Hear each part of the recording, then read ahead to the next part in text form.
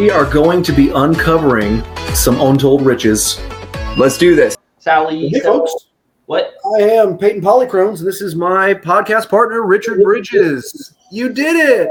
You got it right the first time. This way? No, got it wrong anyway. That way. There he is.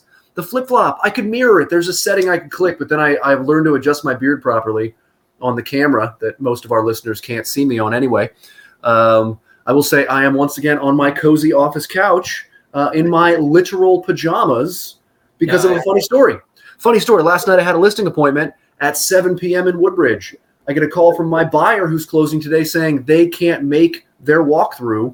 So I call the agent, listing agent. Hey, I got to go up and do this walkthrough. Can you give me a one-day code? Because I'm not going to be up there till late tonight. So my wife can do her baby self-care things today.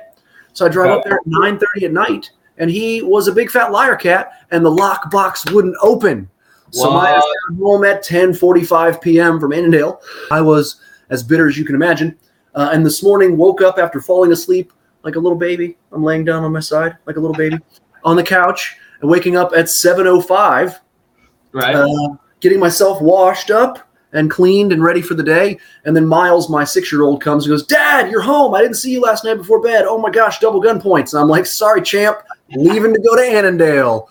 And he's like, can I come? And I'm like, most boring trip ever? Absolutely. So we got some McDonald's, drove up to Annandale, got home and played some Minecraft because I knew that from this time until dark, I'm going to be busy as hell going over to another client of ours to paint some walls in preparation for his listing in a couple of weeks. So PJs all days until I got to start rolling paint.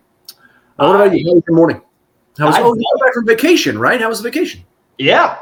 Got back from vacation. It was good. The most productive thing that I did on the trip was listen to an entire book on the way back. Other than that, I enjoyed fireworks. We went out in nature. I was under a waterfall at one point. I saw a picture of myself and realized that I have really let myself go. And, dude, got up early this morning. We were just talking about that with G-Man. He's coming on in a second. Yeah, dude, I got no complaints. No complaints. So, all right. Well, without further ado, go ahead and drum roll, please. Introduce our next guest. I didn't know him well until the last couple of years, and as I've gotten to know him more, he's become one of my favorite people. I'm fortunate to have been a colleague of his and gotten a chance to get to know him professionally as a real estate agent. Now he's kind of advancing his career into a leadership role, and I've gotten to coach with him a little bit and also learn a ton from him. And he's probably got some of the best stories that I've ever heard. We went to dinner maybe last year, and I got to know him a little bit better over dinner. And let me just say, I left, and it was one of those things where, like, you meet somebody, and then you go home, and you start talking to your wife or, whoever's at home. In my case, it was my wife. And I'm just like, can you believe? And then fill in the gap, right? She was just like, are you serious? And I was like, probably not. I was probably getting like 20% of the facts right, but it just blew my mind. And that's who we've got today, Gunther Hemmer. Ooh, without further ado. There he is, G-Man himself. Pressure. I'll give you the double guns, Peyton. That's how we end our podcast because we are corny as hell. We were going to double gun our way out like a couple of pop collars. That is what we do. Got a question for you, G-Man. What is gunks? I'm going to need to know what that is because I'm going to look at it for an hour. And so, hold on, let me turn my volume up here. It's actually two things. And, well, it's one thing. So my first niece, I'm the youngest of 6 kids. So my oldest niece I was 13 when she was born. Mm-hmm. So, but anyway, saying Uncle Gunther was a mouthful for a toddler. So she said something like Gunkle, my Gunkle Gunther, and then it just got shortened to Gunky. So, or Gunks. So all my nieces and nephews call me Gunk. And there's actually, and because I also used to do a lot of rock climbing and mountain climbing, there's a small mountain range in northern New York called the Gunks. So it's just this is actually a shirt from one of my nieces when she was living in New York. She's like, look, it's the Gunks, it's you. Yeah. That's a great story. You're right. You're off to the races with the cute stories. I love that. I like that story, but I think you could probably continue to fill in the gaps with the one of 6 kids. What was that like growing up? Tell us a little bit about where you were raised, having 5 siblings, what that was like, where you fall in the range. Just kind of give us the backstory of Gunther Hemmer. Yeah. So I'm the youngest of 6 kids, and my parents could probably have financially provided for 2 kids. So they worked all the time. This was in my, very young adolescence, was all in like northeastern Pennsylvania in the Pocono Mountain areas. If you know, like Wallenpaupack or Hawley, it was in those areas. But Monday through Friday, I really didn't see my parents. They were gone when I got up to go to school, and they didn't get home until I went to bed. So I had 5 older siblings raising me, which, for better or worse, teenagers really shouldn't be left to raise a toddler. But that's a whole, therapist session. But I tell you what, though, living in smaller houses all the time, I think it's what's brought us all together. Now I'm the youngest, and I'm 44, going on 45 soon here, and we're all still just really close. My brothers are my best friends in the world still to this day. My sisters are, so very dear to me. So I don't know if it was, always having to struggle together as well as being forced into, because I don't know, we got a 4-bedroom house finally at one point, and my parents took 1 bedroom. And my sister Heidi got a room, and my sister Gretchen got a room, which means the 4 boys, I don't know how they both got their own rooms. And we had double bunk beds in our room. But you're not saying there was favorites, but there was favorites. But I think that's part of what contributed to us being, really close. And then when I was 9, we moved to New Jersey. Actually, after a summer of, my oldest 3 siblings got an apartment together, and this, so they're late teens, early 20s, and me and my 2 brothers just older than me spent the summer living with my grandmother. I don't know where my parents lived, quite honestly, that summer, but I knew that fall they found a house to rent in New Jersey, just outside, like 30 minutes from Manhattan. They filmed The Sopranos in my neighborhood, if that gives you any kind of insight to that. And my father got in with a limousine company, and the guy really liked him and ended up working out a deal with the guy to sell him the limousine company.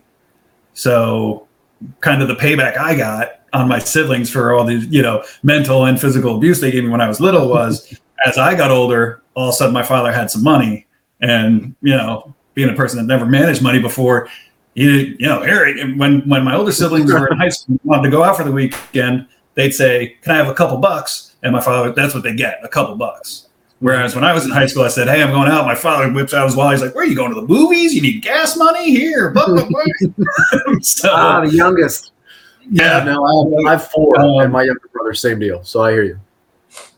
Yeah, but to that end, I don't know if it was, being part of spoiled or, having where we were. There's 100 different reasons I can come up with. Needing attention, being the youngest of that many. You always got to fight for your attention. As I got into my teenage years, I also kind of became the troubled kid, arrested a lot for a lot of different, mostly petty things, 1 or 2 kind of more major things. But yeah, that was the growing up. But I was a terrible student. I went to high school. I went to school because that's where my friends were all day.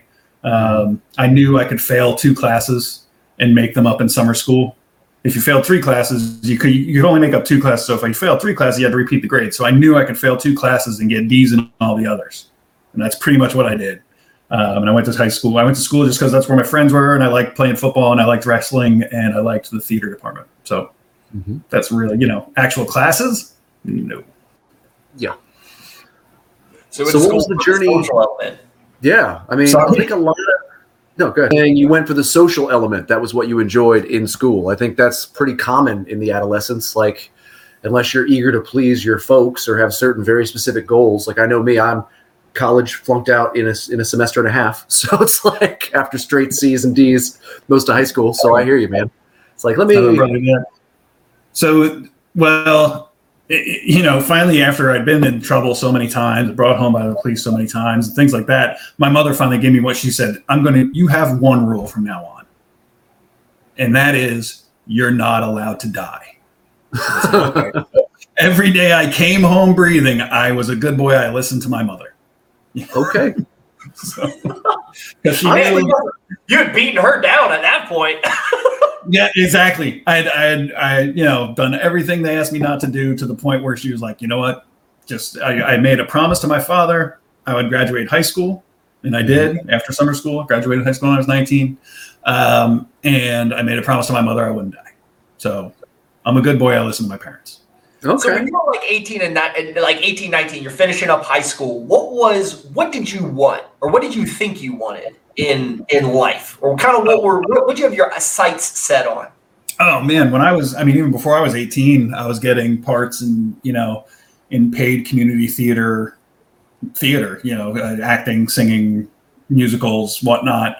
I didn't even take my SATs. I knew college just wasn't going to be a thing. And I was working at a cafe in town that only served dinner. So we didn't open until 4:00. So the day I graduated, they told me, the day you graduate high school, you're the manager here. So, we're talking 1996 at age 19, all of a sudden I'm making $35,000 a year steady. Plus I had my days open. The only schooling I did after high school was I went to an acting school in New York City and this is probably going to not mean anything to 99% of people, but for that 1%, I attended the Herbert Berghoff studio, and I studied under the tutelage of Uta Hagen. Okay. Yeah, look those up. No, yeah, as Richard knows, and I didn't know that about you. My wife spent her college and post-college years in the hospitality industry, and I, in high school and college, was in a lot of theater. So, you went further than I ever did. But that's a lot of fun. And I know those crowds very well. And you would have fit right in if your only rule was not to die, because those are some wild ass people. They're, whoo! Oh man. Well, and to go with that, and again with the big family, I think it's part of, and everything like that. I'm from a family of storytellers. My Thanksgiving is the one required holiday at my house. In my family, everybody had to be home for Thanksgiving. And it would just be people telling stories, and we're Jersey, we're loud, we're gregarious, and everybody's actually a really good storyteller. Mm-hmm. So it would be, my even to this day, my brother Richard's wife, Amy, she said her first time coming for Thanksgiving, she almost broke up with him. She was like, that was insane. I don't know if I could be part of it. And she was born and raised in Alabama. So coming to this house in Jersey with these loud people, everybody's telling stories. Everybody tells the stories from the year, and then there's like stories so good that we always they get requested every year. Right. The best of highlight reel. Yeah, exactly. So, and we're like telling each other stories to each other once you go down that road and stuff like that. And, you bring somebody for their first time and they're blown away by the whole thing. All right. So then I want to hear the best of the best storytellers, right? So what's the one that you enjoyed, not the one you enjoyed telling, but what was the one you enjoyed hearing the most? So set the stage, tell us that story. That's what I want to hear. We're a podcast about stories, so lay it on me. So when we moved from Pennsylvania to New Jersey, my brother Richard, who's the oldest of the boys, the age is the 2 girls and then the 4 boys. My brother Richard's the oldest of the boys, and he was about to turn 16, which was the driving age in Pennsylvania. And then we moved to New Jersey, and the driving age is 17. Rich was on the wrestling team, and we get to New Jersey, and there's this coach there who's from Long Island. His backstory on him, he actually practiced with the Russian Olympic team wrestling, and he had this really thick, kind of Long Island, New Yorkie accent, and he would always be in the hallway, recruiting new wrestlers.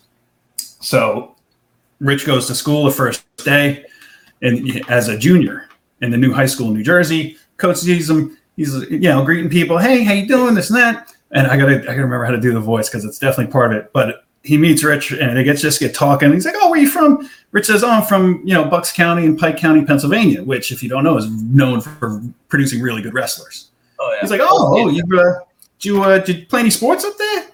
And Rich said, "Yeah, actually, I wrestled." And the coach and Howie said, "You wrestled in Buck County, Pike County, Pennsylvania?" He's like, "Yeah." He's like, "How'd you do?" Rich said, "I was a little better than 500 my freshman and sophomore year." Guy's floored. "Your freshman and sophomore year, you had a better than 500 record." He's like, "Yeah, I went to regionals, took third. You took third in the regional your freshman year in Bucks County?" He's like, yeah, no problem. It's like, Richie Hemmer. Now, no one before or since have ever called my brother Richard Richie. Okay, but he goes, "Richie Hemmer, you are going to be Caldwell Wrestling's secret weapon."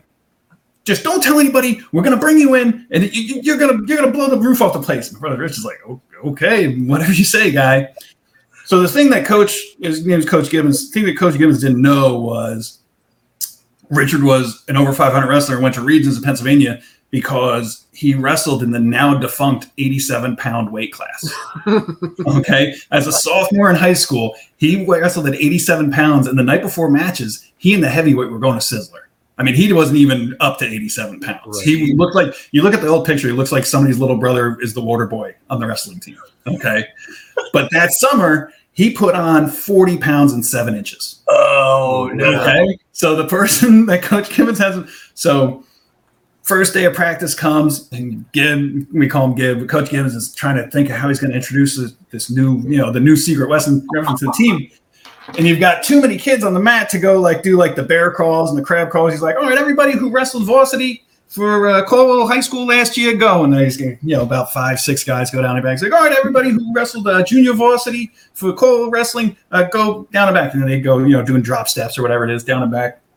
He goes, if you wrestled varsity and had over a 500 record in Pikes County, Pennsylvania, Buck County, Pennsylvania, go. And my brother's got to go all the way down by himself. So, and much like myself, although maybe not a great wrestler, in the practice room, we're not going to be outworked. Yeah. Richard was voracious, in the wrestling room at practices, just, nonstop. Nobody's going to outwork him.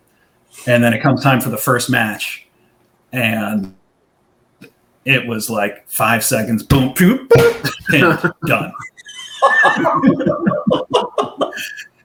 And Gib is just standing on the side, and he's still, he's smiling and shaking his head. And Richard comes over, he just shakes his hand, just almost like you got me, kid.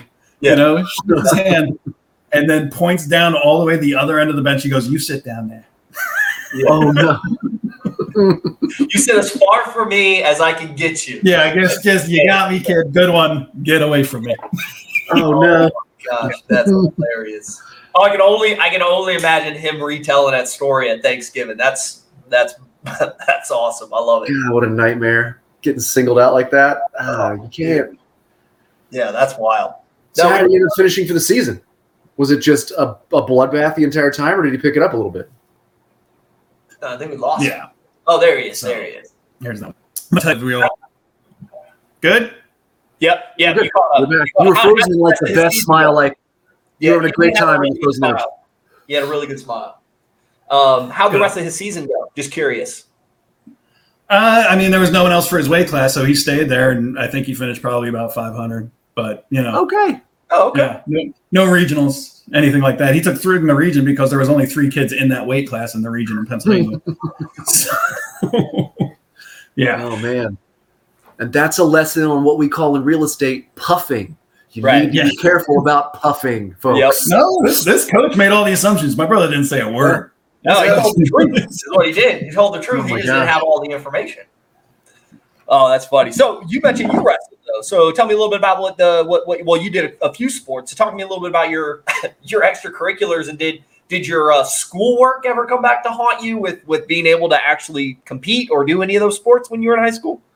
Yeah, I would have liked to play spring sports. So our school, you did the first half of the year, and you have to have your grades up to be academically eligible to play sports for the second half. So I would, football was in the fall, and that was just more, I wasn't very good at it. It was just fun to be on the team, and a lot of my friends were there, and it kept me in shape. And then wrestling was my number one thing. Wrestling would hit. And by the end of the wrestling season, they accumulate your grades and see, and I would always be academically ineligible to play a spring sport. I wanted to do track. I wanted to do baseball, but I couldn't because my grades, we had to be academically eligible. Interesting. Yeah, I remember in high school, they would come in and they would look at all of the, not even the quarterlies, when you got your interims, they would look at that, and you had to bring even if it was the beginning of the year, you're 3 or 4 weeks into the year, and wrestling started in November, late October. And so you've already gotten a report card and an interim by the time you get to the start of wrestling season. And they're like, you got to have whatever better than a C average. So I know a bunch of kids got kind of knocked out because of that. That was kind of cool that they didn't look at it until you're halfway through the school year. Yeah. Well, and then I would, do my summer school and make up the classes. So by the time school started in the fall, I was academically eligible again to play sports. And then halfway through the year, they review again. And it was the constant cycle of my life from literally like 6th grade on. Yeah. You mentioned doing theater and stuff like that. I remember when I was in high school, what I would do is I would start fall sports and do like cross country or whatever, rowing. And then I would do that up until auditions for the musical in the spring. And then I would usually get cast as some role. And then by the time they went to compete, I would no longer be playing sports. So like I would be like, thanks track team for the conditioning. I really appreciate it. I don't care how well I'm going to do. I'm going to go sing on stage. That's my thing. What got you into theater? Like how young were you when you started? And what was that journey like? I mean, what originally got me into it was, my parents didn't like force us into, having to play an instrument or do that. The only thing we had to do was be in the chorus. And that was for my grandmother, my mother's mother. She loved the chorus. She loved chamber singing. You had to be in the chorus. So all my siblings and I, you had to join the chorus. Anything else you wanted to do, sports, you could do them or not. I was never made to do any sports, play instruments, join clubs, anything like that, except for a chorus. And they started chorus where we were, I want to say in like 4th grade. Mm-hmm. And then in 5th grade, there was a play and I got into that. And then, like I said, from 6th grade on, I was always, our school plays in middle school and high school were always in the spring and summer. Well, early summer, I guess you'd say, before school was out. So I wasn't playing a sport anyway, so I could go do that. And I don't know, man, just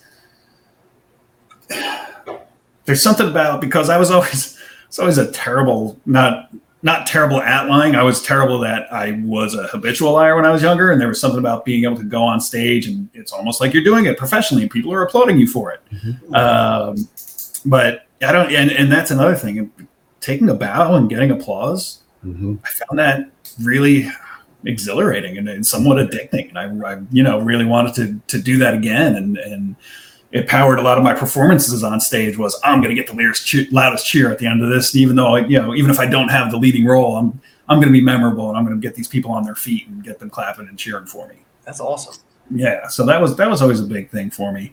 The other thing, and, Peyton, before we started, you were like, make me laugh, make me cry. I don't care. So I hope it made you laugh because now we're going to try and go the other way. Okay. So my father, one of the important things to him was that we be well-rounded. Mm-hmm. So I think that went into the joining the chorus thing. So if you go to like my senior year of high school, I was varsity football, varsity wrestling, and I was the president of the chorus. So, and normally like there weren't a lot of other football players or wrestlers in the chorus, us being the president of the chorus. Mm-hmm. My father always said he was as comfortable in a dive bar as he was sitting at a state dinner next to the governor. He had the same comfort level no matter where he was. Mm-hmm. And that's, to be a well-rounded person like that was really kind of one of the goals of life. To just be, my father just wanted people to be good human beings and be well-rounded. Mm-hmm. So, but it wasn't always like that. So like I said, when I was a teenager, got brought home by the cops a lot, really just kind of putting my parents through hell. We owned and operated the limousine service out of the house. And my senior year of high school, so I was 18 years old, my father's up on the side. He's got the ladder on the outside, up on the side of the house over some bush. He had to put it at a weird angle to go over the bushes, and he's painting the side of the house. Ladder kicks out. He falls into the bushes, cracks 2 of his ribs. Goes to the hospital, take an x-ray, and they're like, yeah, you got 2 cracked ribs, but we're worried about this dark spot right here. And he had lung cancer on his right lung, and it was pretty bad. So, luckily they caught it. They said, if we didn't catch this, you had a couple months.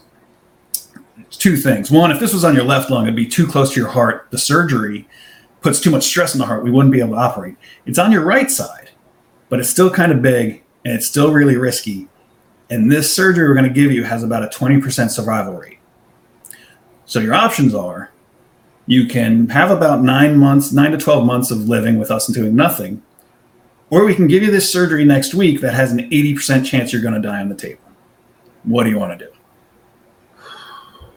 Yeah. So he took the surgery. Yeah. And ended up living for another 7.5 to 8 years. And unfortunately, that's what it took for him to have some of the best years of his life. Mm-hmm. When you're faced with that kind of decision, and you get smacked in the face of reality. My father was a tough guy. He was he had a bit of a temper. Nothing abusive. Don't get anything, but he had a bit of a temper and could fly off sometimes and yell and. Again, being the youngest and being in the house when it happened, I got to see, it was a blessing in disguise, a blessing and a curse at the same time, blessing in disguise, whatever you want to call it, because I got to see him kind of have that transformation. Because he was like, I'm going to work till the day I die. He was an old Navy guy, it's just the way he was. And, he comes through this whole thing. He's like, what am I doing? Wasting my time working. He sold the limousine business, kept one client who was a guy really liked him. He just he drove the guy in and out of New York City every day and went back to the house and took care of his dogs. That's a whole nother story. Guy was one of the senior vice presidents of Merrill Lynch. So just basically bought my father a car to drive him around and take care of his dogs and drive his daughter to school and stuff like that. But other than that, my father just, spent a lot of time with my mother. And it like I said, I was a bad as far as, thinking life was just very casual and I could do and, fuck off and do whatever I want. And then watch my father go through that. And you're like, man, so it was a big impact on me being around it. Like I said, I was kind of fortunate to be in the house when that happened. Although it made me lose my father sooner than I'd hoped. He passed away, January 1st, 2003. So I was only 25 years old. But those last 7 years I got to spend with him were, or what really kind of opened my eyes to stop fucking around. It's what prompted me. So after I realized I wasn't going to be a famous actor, I moved to Boston with a girl. That didn't work. So I went and worked in Jackson, Wyoming. So my father said, don't keep death watch over me, because I was like, I'm just going to stay in New Jersey and stay with you while this is going on. He's like, nope, get out of here, go see the world. So I went to Boston, I went to Wyoming, I went and lived in Chattanooga, Tennessee. And then I went back to Wyoming. When I went back to Wyoming, it was actually when he passed, and I went back to Jersey for the funeral and everything like that. So I just, I continue to try to be as well-rounded as I can. I continue to try to just be a good person. And that's, the best homage I can give my father, who had that much of an effect on, completely changing my life where I was when I was 18 years old. Yeah. It's amazing how that takes shape like that. Well, you mentioned as a young person, you liked excitement. You enjoyed competition for competition's sake. Clearly you liked performing, and you moved around a lot. What brought you to where you are? Like, we've gotten as far as 25, 26. When did you start to settle into whatever got you where you are now? How would you say this path to where you are right now started, being the family man and business owner you are? So if you start with the restaurant I had worked at when I was 14, I worked at 30 different restaurants in 8 different states in all 4 time zones. Oh, holy shit. So, some of them were literally, actually, Holly and I were in the car the other day. I was like, what was the name of that Mexican place in Jackson where I worked for like 3 weeks? Because the nice thing living in Jackson, Wyoming is right before work, you could go do some epic rock climbing or kayak river. So I went and kayaked the Hoback River, which I didn't know was at its peak that day. And you can get to the bottom, and you stash your kayak in the woods. You hitchhike to the top, grab my truck, come down, get the kayak, throw it in the truck, drive home, shower, go to work, be 10 minutes late for work. Or I could hitchhike to the top, come back down, get my kayak, go back up, and run this river again. So and the next day I just walked into work like nothing happened. They're just shaking their head. They're like, no, you've been here for 3 weeks. You don't pull that kind of stuff. You're out of here. So to say I've worked in that many restaurants, understand that some of them were, right. Not that great. So, but my last gig, I was at the Palm in Tyson's Corner for about 6 years. And, of those 30 restaurants, the Palm was like nowhere else. It got bought out by Landry, so it's not the same anymore. But when I was there, like, there's an open drink tab for the servers during shift. What? And clients would buy you, bourbons and stuff like that. So we used to say, we got paid 6 digits to get half drunk and tell rich people to go fuck themselves. And they loved it. They ate it up. Because in their office, people don't treat them like that. So that was kind of our thing as a waiter at the Palm. You got like, I remember this one, I can't think of his name, but he literally just sold his tech company for like $125 million. And he came in for dinner with these 3 other guys, and I just treated them like they were nobodies, and they fucking loved it. So, people who hang around the yes men all the time. Anyway, but the getting half drunk every night and then after work going and finishing the job really wasn't sustainable. And when you work at the Palm on weekdays, if you work lunch and dinner. So I would leave the house at 9 a.m. and get home at midnight, 1 a.m., 2 a.m. Wow. So I really wasn't seeing my kids. I really wasn't seeing my wife. I was not taking care of myself. I was taking stupid chances and being risky. And I was friends with a man named Dustin Fox. We used to go to his house and play darts, when we got off work and get really rowdy. And ask him to tell you the story one time about ripping my shirt over a darts game. But he started it with real estate. He got into Pearson Smith, and Holly and I had just had a conversation about, man, something's got to give. Something's got to change. The big word that she and I kept saying is something's got to change. I got to change my life. And literally that next night we're at Dustin's and we're playing darts, and he goes, man, this real estate thing has changed my life. I go, what'd you say? So literally from that night until I was fully licensed with Pearson Smith was about 6 weeks.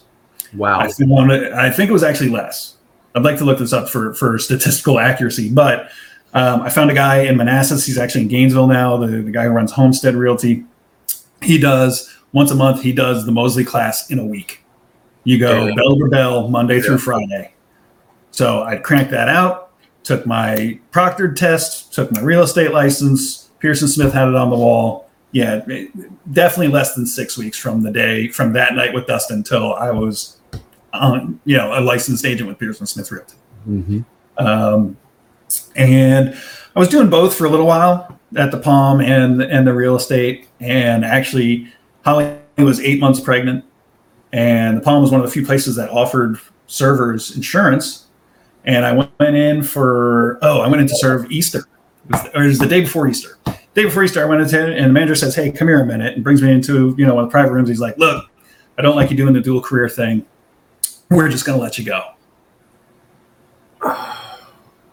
So there goes my insurance with an 8-month pregnant wife. I'd only been doing real estate for about 2 months. So I just threw myself at it. And, like we were doing our little earlier thing, I unfortunately, maybe it's an unfortunate thing, but I tend to do better when I have no option B, when I burn the boats, when there's no turning back, when this is what we're doing and there's no other option, that's when I excel. So I threw myself at it. And, the classic story in the brokerage is I closed 2 of my personal deals in the first 8 months, but I was on our leads team. I didn't close a lead for 8 months. But I kept my head down, and I kept doing the work, and I kept doing the things you need to do every day and succeed.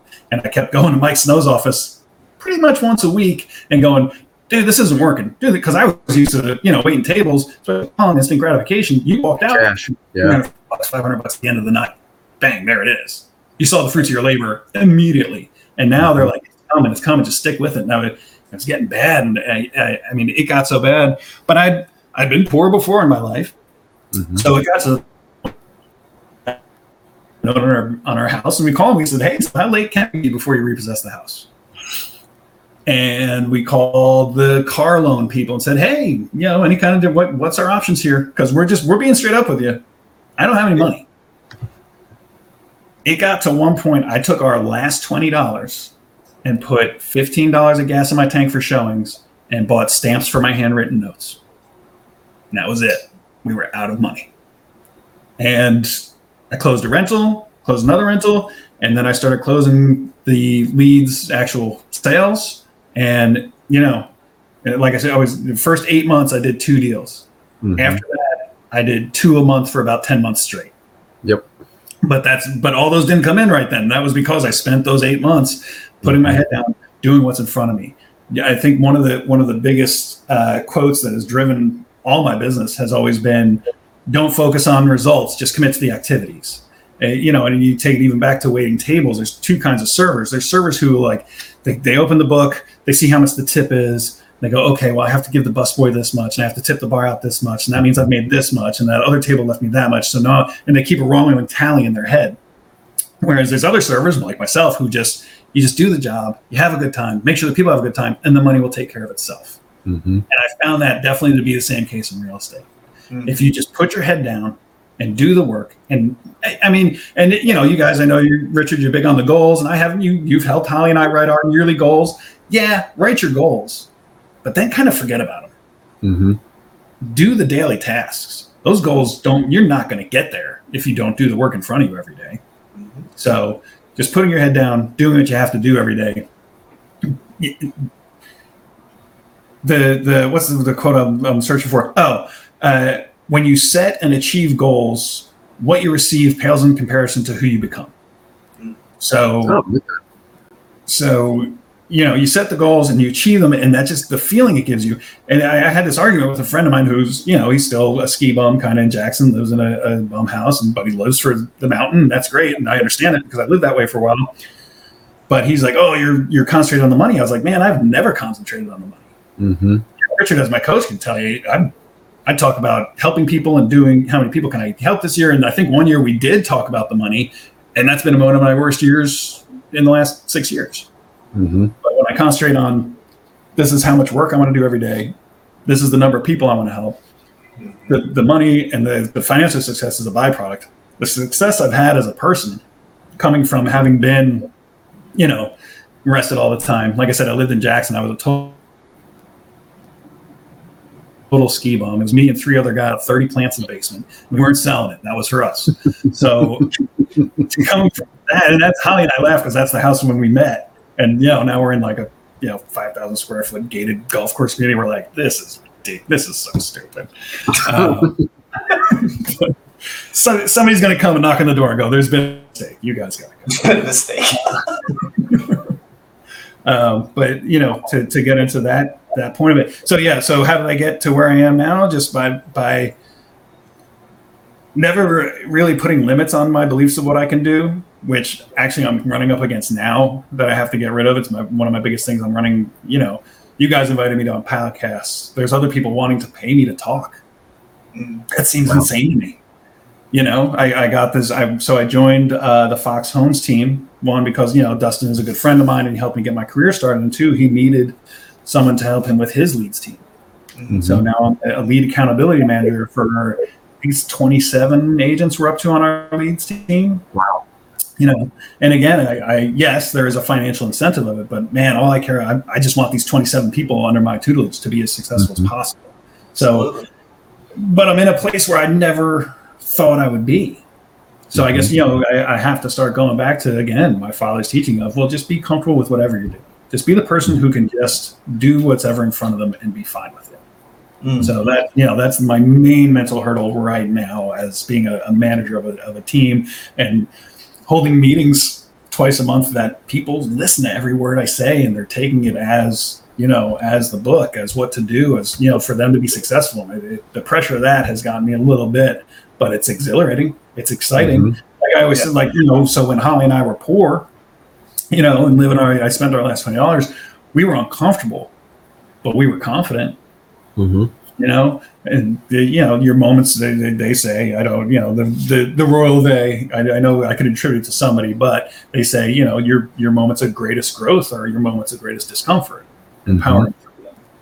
So, you know, again, I'm just going to keep putting my head down and doing what's in front of me today, and you know, everything else will fall into place. I just have to continue to believe that. That's a crazy story. What it seems like up until you reached a certain point, in a good way, you were sort of a rolling stone. Like you went where you wanted to go and did what you wanted to do. How do you feel like as you've reached this plateau or this new high in your life?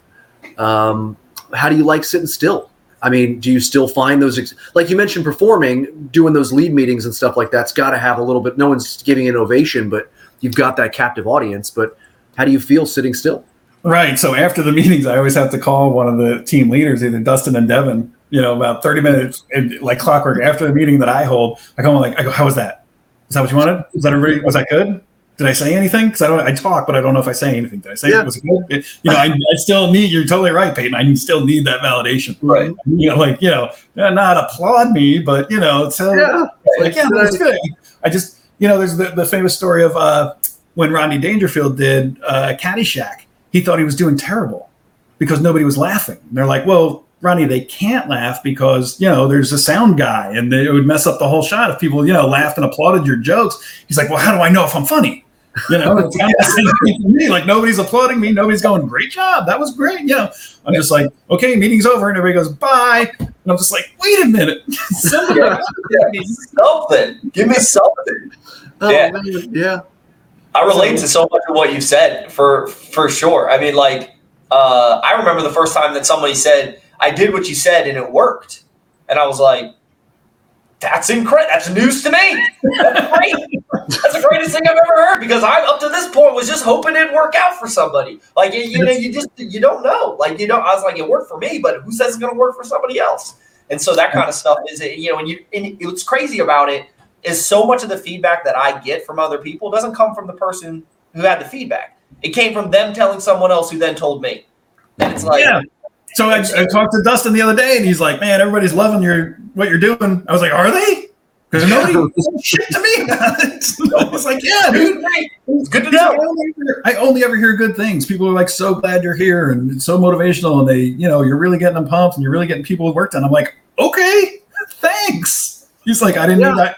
He said, I didn't know I needed to tell you that kind of thing. I was like, yes, you do, please. So many managers operate in that vacuum. You know what I mean? You're in a position of authority or just accountability. But you are, like you said, it's the old adage, it's lonely at the top. So if you don't have somebody else kind of giving you that corroboration, you become a lumberjack from Office Space where you're just holding the coffee cup telling people to file reports. Like, you need somebody who's going to give you that feedback to kind of up your own game a little bit. I realized turning, one of the things that's helped me with that, I for so much of my career, I really made decisions based on kind of that feedback I was receiving or what I felt. That was how I was interpreting the tea leaves based on, passive comments people would make or the decisions that they would make around whether or not to work with me or refer me or whatever.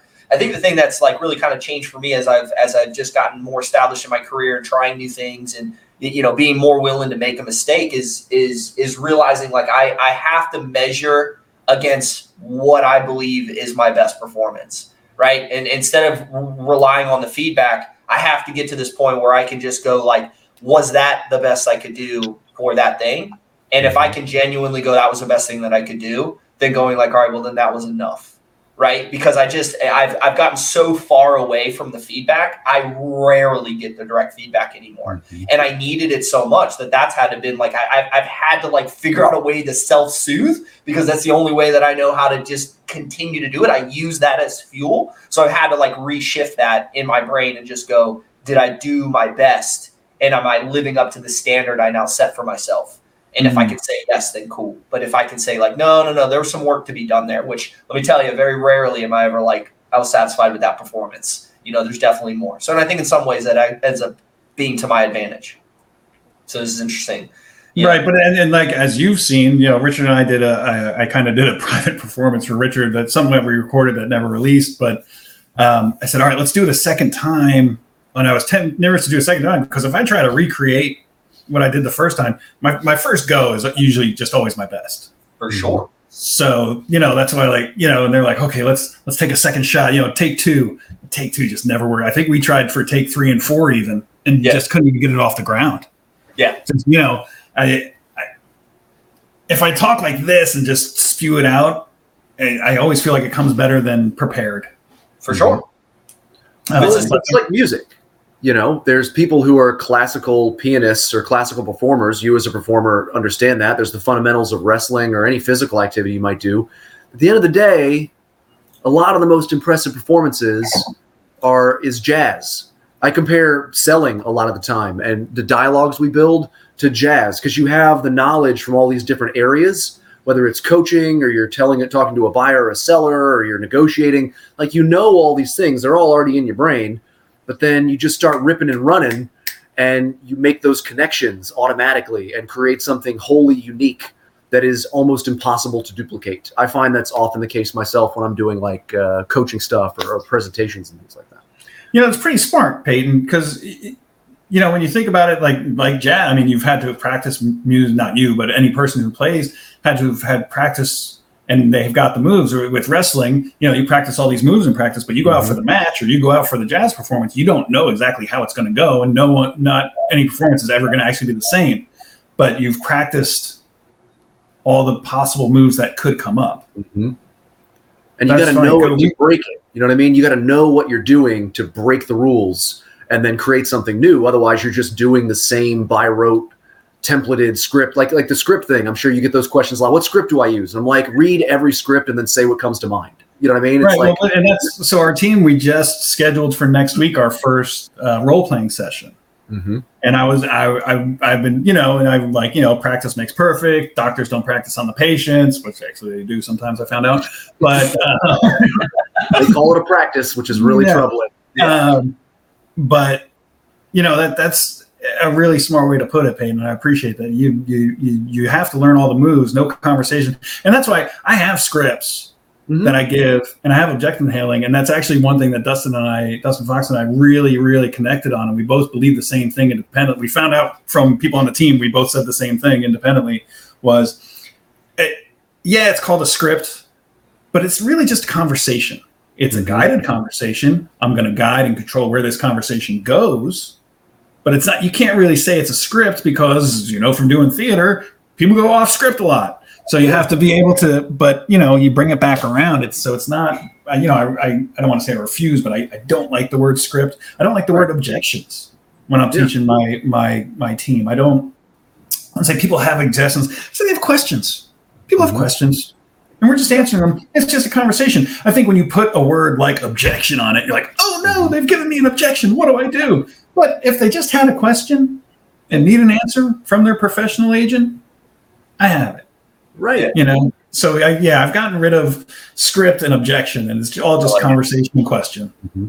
One of my things is, I don't know about you, but I don't like the phrase, you need to have a thick skin to convert leads, because I think it ignores the facts that you're going to convert 1 in 10, 1 in 20, not to get nerdy on the podcast, but if you accept that statistically there's a certainty you're going to just fail for whatever reason because their kid's crying in the background, or it's a wrong number, or they hate you, or or whatever, then it just becomes, I'm just on to the next person I want to help. You know what I mean? And like you said, it just forms more of a natural rapport. I don't know about you, but I had an appointment recently with a friend.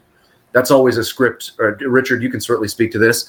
I find it hardest when I'm talking to someone that I'm close to, particularly, I don't know, I'm from this area, so all my people who knew me at various restaurants that you may have been to are the people I'm now buying and selling for.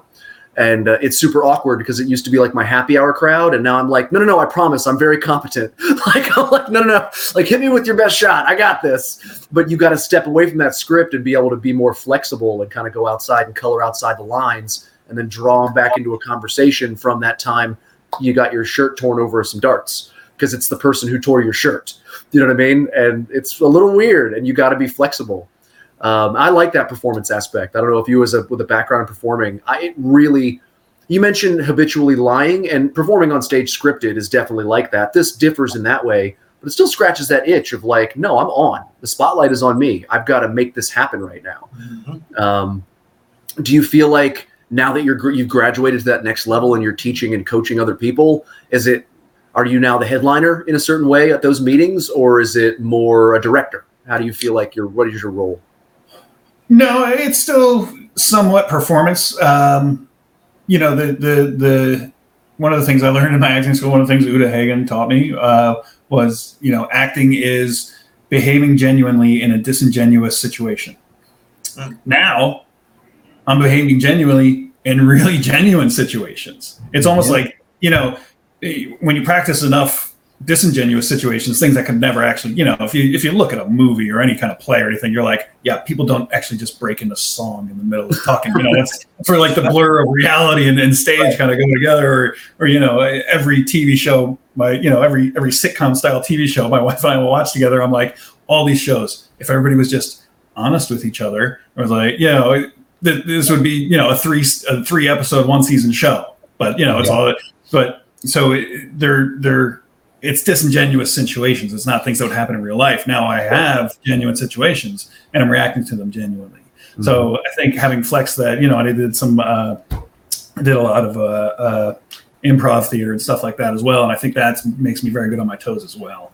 But I think there's more at stake now than my applause is what really weighs on me. So what I was kind of getting to earlier is like, now I've got other people's livelihoods, not dependent on me. It's dependent on them and the work they do. And, I lead the horse to water. I can't, make them drink kind of thing. But man, I gotta lead them to some good fresh water, make sure it's the water they want, make sure I'm getting them to where they need to be in order to drink. So, did that answer your question? I don't, again, yeah. I'm going to call you when this is over and be like, was that good? Was that good?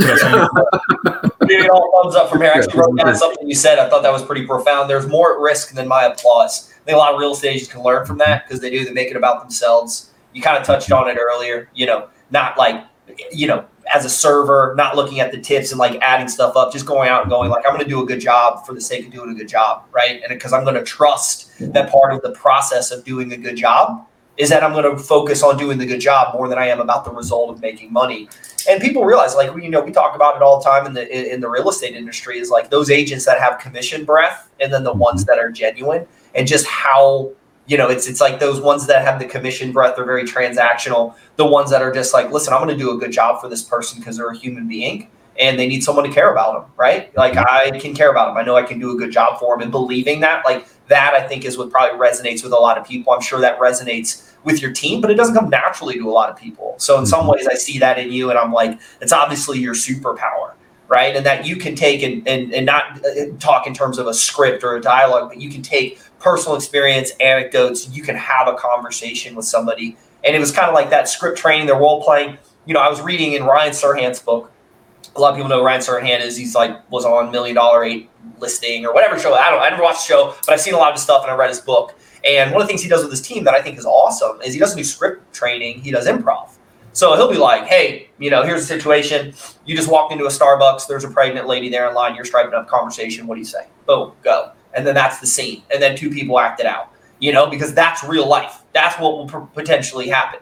And every situation isn't just about going like, how do I get this woman who's pregnant in Starbucks to buy a house for me? It's about how do you make a connection with a human being who happens to be pregnant, right? Like, how do you do that? And probably don't lead with, are you pregnant, right? Like, these are the kind of things that you like are learning, because that's real life. A script isn't real life. And the first time you hear somebody come across with a script, God, I love it. Like, because I'll hear on the phone, and I'm like, oh, here comes the script. I'm gonna give them a response that they're never going to have anticipated, so we can have some fun, right? I want to get to the real person here. And you hear all those stories within the industry, like people saying stuff or crazy things coming up.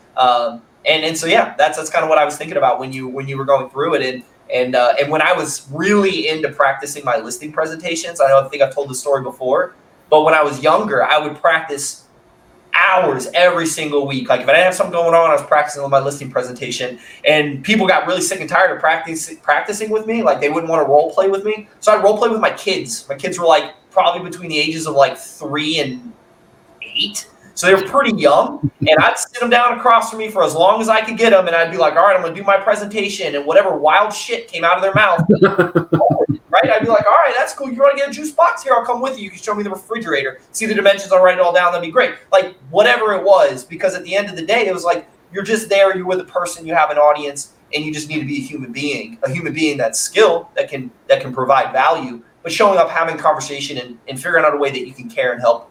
And I love that about everything that you've kind of said, all these life experiences, these lessons learned, how you've taken every moment, it seems like, and you've been able to say how, how do I apply this to my life to just be a better version of me, even when, maybe they weren't the best decisions being made, but it's culminated in who you are today. And I think you're a wonderful example to a lot of people, and you inspire me. So that was awesome. All the things that you had to share. And so for me, my question for you then is kind of, what do you feel like's next? Not in terms of a goal, but what do you see as, like, what would you aspire to continue in this growth journey that you have embarked on your entire life? What do you see, like, tell me about that. I mean, so, and as through the coaching thing, we write goals for the year and everything like that. And,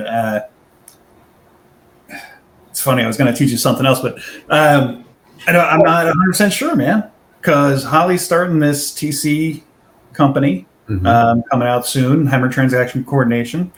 And we've looked at that as like, oh, well, if I wanted to kind of lay back more, I could do that as well. And the two of us could do it together and, still make a pretty good living, be with our kids a little bit more, maybe stuff like that. Peyton, I know I never answered your question earlier, but we talk about like, well, if we could do that, we could do that from anywhere. We don't have to be here. So we could move to like Costa Rica and work remotely. And, we could literally be anywhere. We constantly, we're settled, but because Holly's the same. Holly moved, we lived in Florida and Idaho and Wyoming and Baltimore and all this other stuff as well. So we're the same in that we like where we are and we like that our kids have friends here. That's really like the main reason for not moving, is to keep our kids kind of grounded. We've got a good school system. They've got good friends. This is fine. We talk about it like a prison term. We're going to do our 15 years and get out. But there he is. What's that? I said there was one. There's one. Yeah. Happens to me every other recording. It's totally cool.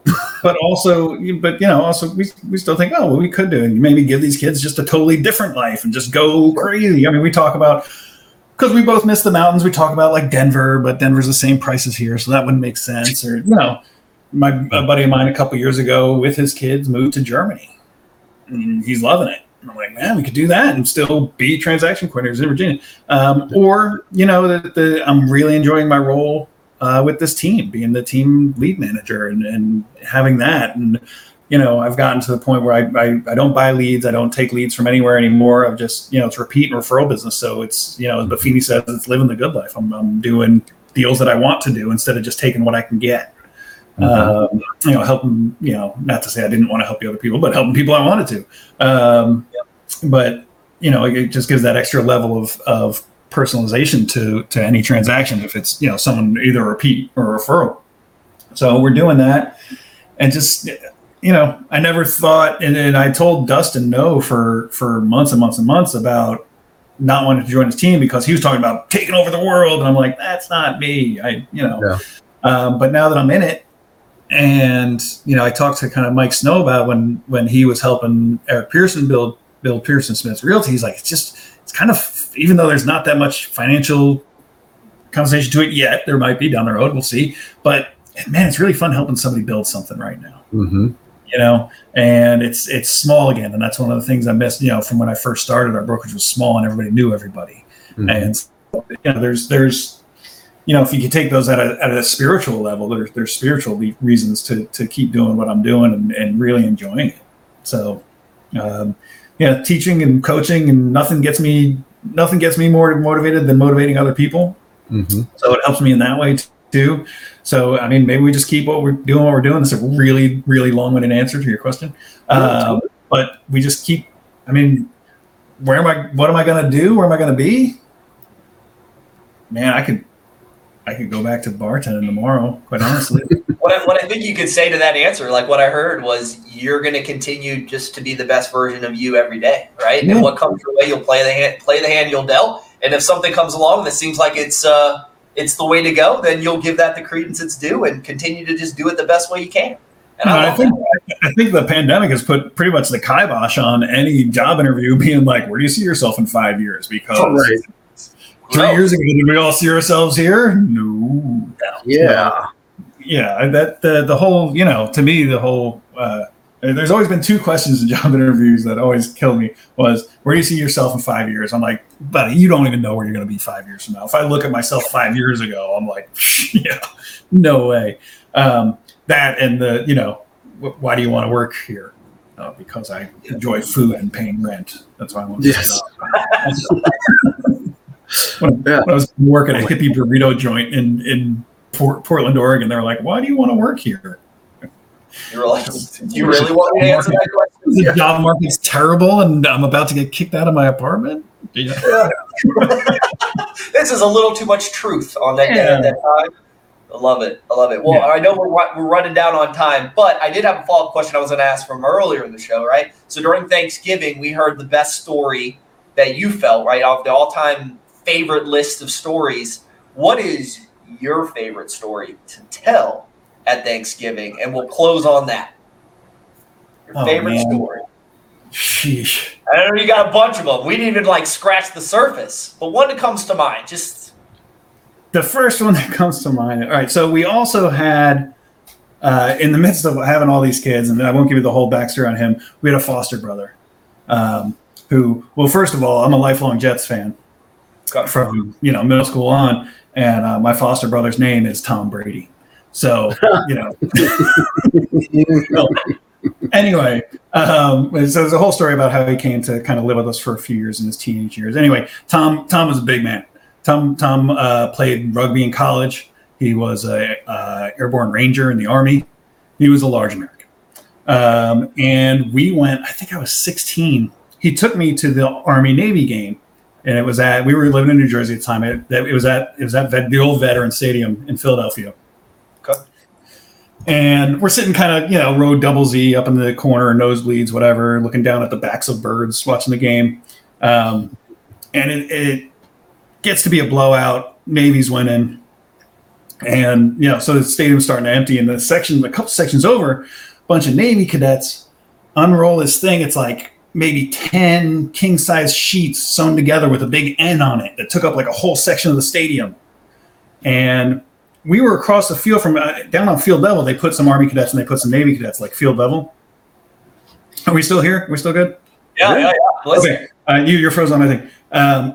And so, but we noticed like everybody's getting. Oh no! I'm sorry. It was they hung a banner over. The Navy cadets went up, hung a banner over the Army cadets where they were, and you watch a bunch of Army cadets go out the tunnel. They come out. I guess there's a big thing about like throwing. You have to come back from the Army Navy game with your hat, so they're trying to throw each other's hats in the field or take them, and and they're pushing and fighting and everything.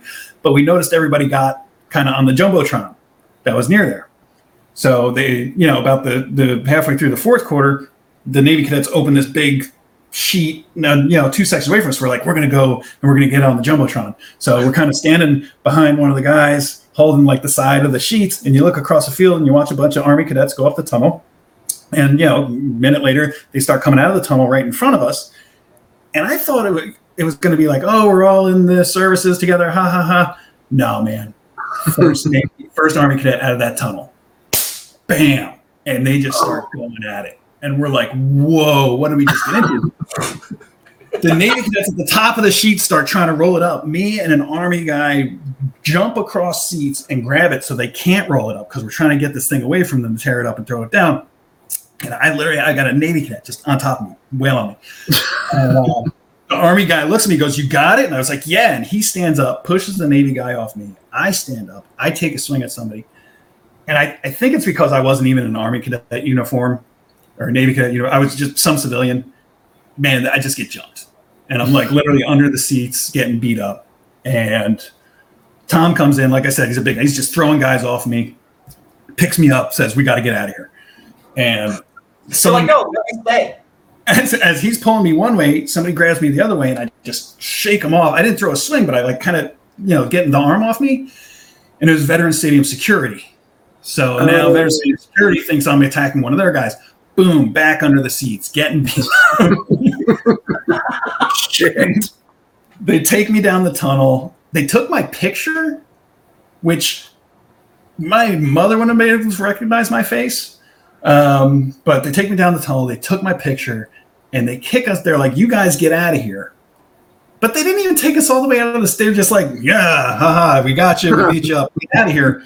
We just went like 2 sections over and I put my hat down and just watched the end of the game. But yeah, I got my ass kicked by the Navy Corps in succession. I got my ass kicked by the Navy Corps cadets and the Veteran Stadium security. Okay. Yeah. Damn, that's a football memory.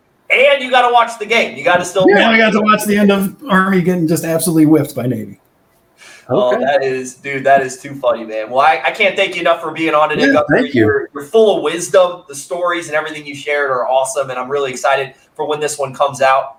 Any shameless plugs that you want to give for your team, your business, just general life advice before we let you go? Shameless plugs. It's not coming up now, but like I said, watch in the future for Hemmer Transaction Services. Once Holly has all the systems and everything in place, we've already got 2 other people asking about getting jobs with us and kind of Holly teaching them how to do it. Holly is committed to the Fox Homes team, but we figure bring in some other employees. They can reach out to other agents. what else can I say? If you are a more experienced agent and you're looking for the kind of coaching that I provide and the kind of leadership that Dustin and Devin provide, we're not really taking new agents right now. But if you're an experienced agent looking for a good team to up your game like that much more, reach out to Dustin and Devin. And Bridges Business Solutions, the coaching that you and Mike Snow have helped me with. I think in the beginning it was me being coached, and I like that it's melded into you and I kind of coach each other through sessions. Yeah. And Mike Snow gives me a whole different perspective. Mike gives me a perspective on my new position as well as my own personal Bridges business coaching. What else can I say? Man, I appreciate the plug, dude. And you're the man. I'm looking forward to seeing everything that you have in store for us in the future, and just continue to be a stand-up dude who has a huge heart, man. Thanks for being on with us today. Oh, it's been great, dude. Thank you so much. My pleasure. Thanks, guys. All right, Guns at the end. We said it. Okay. We're gonna wait. Pew, pew, pew, pew, pew. Yeah, we'll shout you off, and then thank you. I cannot thank you enough. You were a great guest. All right, guys. So, peace. Talk to you. What a fascinating human being. Dude, I love Gunther, man. I can talk to him for days. Clearly. He and I first met, like we came to Pearson Smith at pretty much the same time on different days of the lead team, because that was Monday. I don't know what the hell day he was. And he was just, whatever, Gunther with the interesting name Gunther. I'd never met a Gunther before in my life. And just didn't really get to know him that much before the pandemic hit. And lo and behold, what an awesome guy. Just a totally cool dude. Love it. That was a great session. I don't think I have any more wisdom to add on top of everything that he shared. I mean, he's just fascinating. The fact that you could reach a peak and be like, I'm just going to put on a parachute and 10 bar if I feel like it, because fuck the world. But also I'm wildly successful. It was such a cool. Most of the people we talk to on his level are so focused on the next thing, which is great. It has its own inspiration. But to have a family man like us who's like, I'm willing to start over if that's where my heart leads me, was fucking inspiration. You don't know me. I grew up in a box, same as you in a certain way. So what an exciting life. I love it. And just being in tune with what's enough. I think that's kind of the thing that I take away when I talk to Gunther is it's like, I'm going to make the best of the circumstances the way that they are. I'm going to learn whatever I can. I'm going to experience life to its fullest, but I'm also okay with enough is enough, right? Like I don't have to kind of chase, I don't have to chase society's expectation of success or whatever. Like he can have his own definition. So I love that about him. And that was a great meeting. So I don't think I have anything extra to add other than check them out. The Fox team, if you guys are looking to buy, sell a home, so Gunther is excellent. Reach out to him, connect with him online. And he already shouted out Bridges Business Solutions. So Peyton, you want to plug you and then we'll sign off? As always, I'm here for Milestone Virtual Services. If you have a small business and you want to automate your client outreach, your administration, your bookkeeping, really anything you do by computer or phone, give us a call, book a meeting. We'd love to talk about getting a college-educated and eager-to-learn person as a member of your staff for $4 or $5 an hour. So give us a call. Thank you so much. And as always, Star Wars gun points. Pew, pew, pew, pew, pew, pew, pew, pew. All right, guys.